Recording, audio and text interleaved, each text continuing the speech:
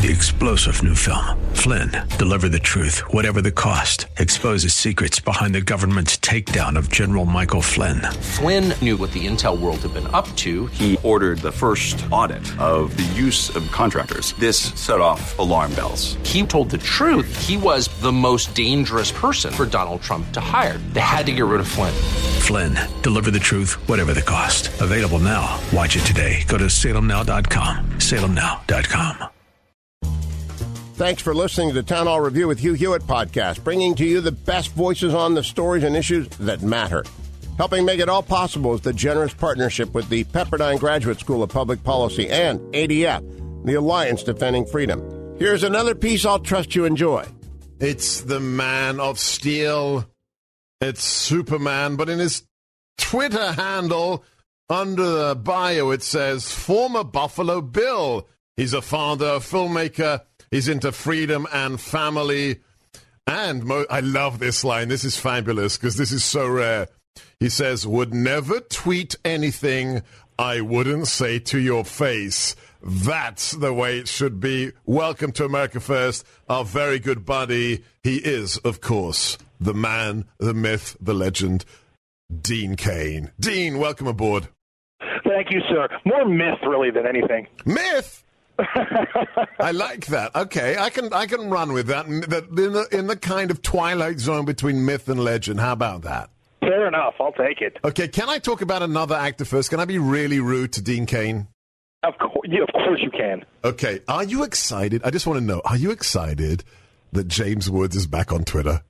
Let me tell you, I celebrated that day because James Woods has some of the funniest retorts and comebacks and just an absolutely biting sense of humor, and it's wonderful to see that on Twitter because I think it's necessary to balance out some of the madness that goes on there. It was sad the day he said, I've had enough, they've suspended me, I'm not coming back, which was last year, not too long ago, maybe 4 or 5 months ago, and then just last week he came back and wow. And at the same time, I found his show, Shark. If you haven't seen Shark, watch it. It's on Hulu. He plays this killer lawyer who becomes a prosecutor, and it is a fabulous show.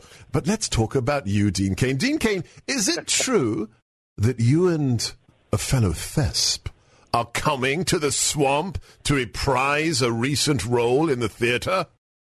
Yes, we are. We are going to wade through the swamp, and at CPAC we are going to reprise our play, FBI Lovebirds Undercovers, which is the verbatim text and congressional testimony of one Peter Strzok and the woman with whom he was having an affair, Miss Lisa Page. As married individuals having an affair with each other. Little footnote there. Yeah, we're having exactly, and then of course all the text messages that they were exchanging with one another on their work phones, which of course it's for people dealing with national security and counterintelligence and things like this at the highest levels, you'd think they wouldn't do that. It's remarkable. It's a real sign of professionalism when you are the head of counterintelligence for the FBI and you're using your government phone to text the person you are having an affair with while you're married and she's married. How many texts were there? There were tens of thousands, weren't there, Dean? Oh. Yeah, it's tens of thousands. We've actually shortened the play from what we originally did because, CPAC isn't exactly a place where you go and do plays. So we shortened it down a little bit. We want to make it fast and funny, hit the high notes because there are so many things.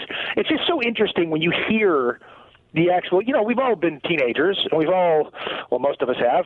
You were always 9'7" and a grown man, but most of us were teenagers at one time. And I look at these texts, and they sound like the texts of like junior high school, middle school kids, or high school kids in love, and or having an affair, whatever they're doing. But even the way they talk to each other and the things they do, it's just you don't expect that these would be people at the highest levels of government, and especially the things they're saying about the then presidential candidate Donald Trump and then president-elect. And they're very specific. Not just the president and president-elect, but also anybody who voted for him. There's that delightful text from Mr. Stroke where he says, I was in a Walmart in wherever it was, West Virginia or Tennessee, and I could...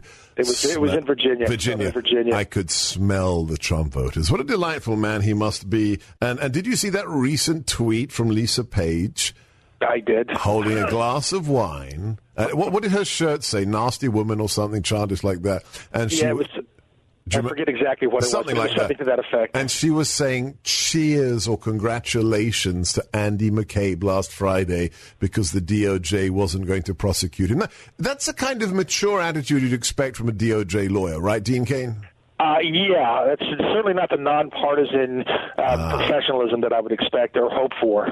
But once you read these texts and these then you listen to their congressional testimony, I know they were found not to have. There's nothing that was clearly affecting their behavior, the way they treated things. Yeah, right. I find that incredibly hard to believe.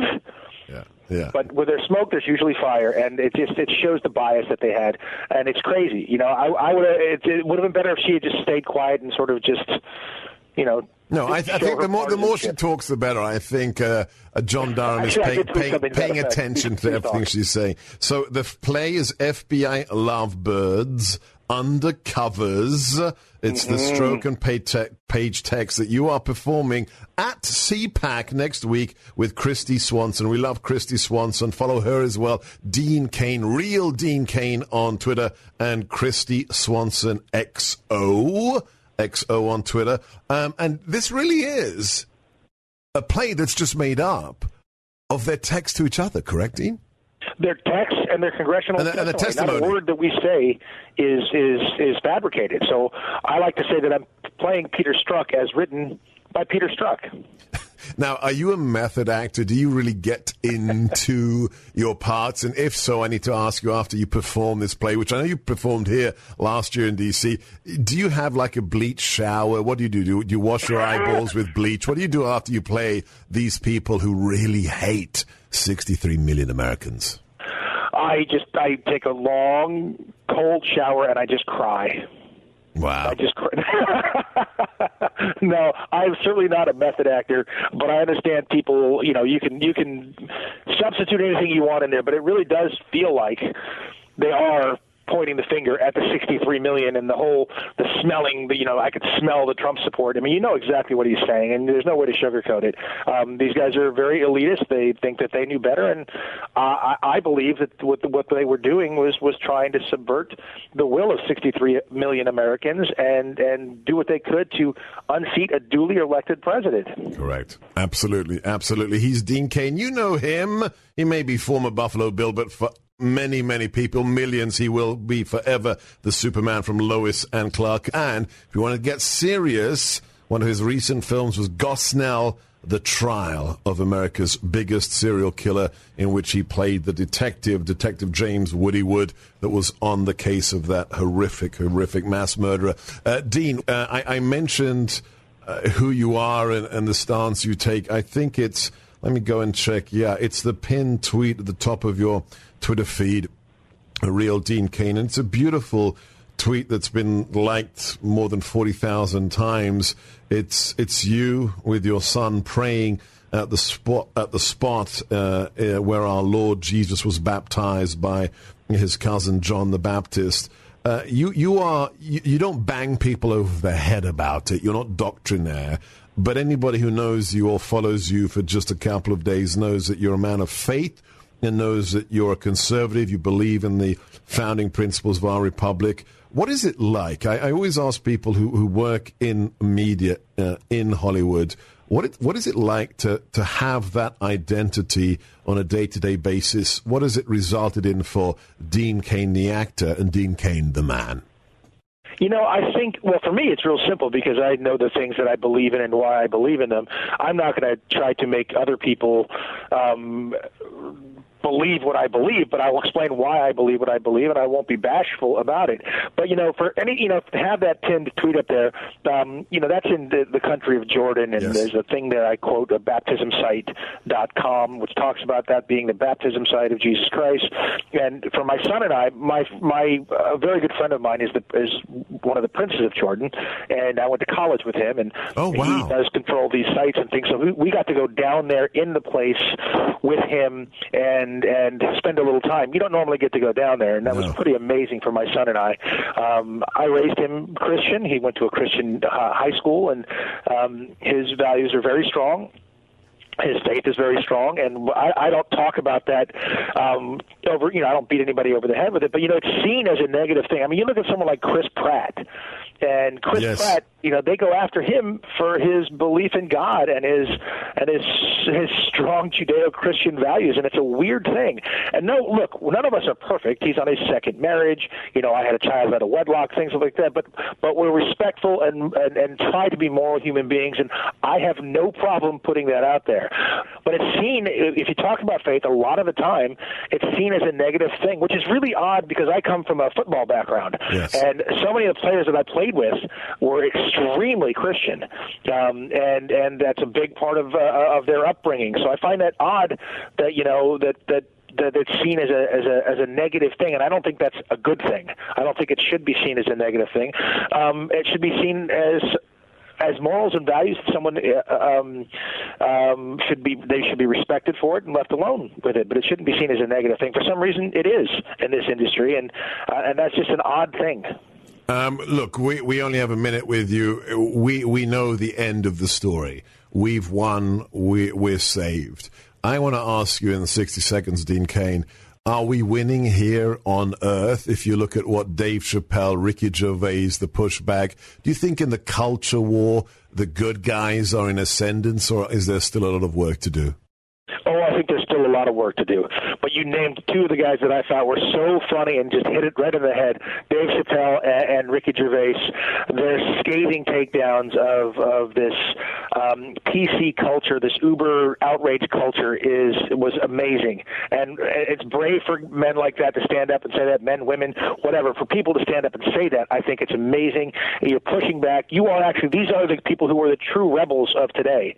Today, it's much more acceptable to go, oh my gosh, jump on the bandwagon with a 17-year-old girl from Sweden who's up for the Nobel Peace Prize. It's not brave to bash the president or to say that Trump voters in Walmart smell a certain way. That's not brave. That's being part of the mindless hive. We've been talking to my buddy Dean Cain. You see him on Fox News. You see him hosting Fox and Friends. And if you're at CPAC next week, you'll see him performing FBI Lovebirds undercovers. Keep doing what you do. Follow this man at Real Dean Cain. Thanks for listening to the Town Hall Review.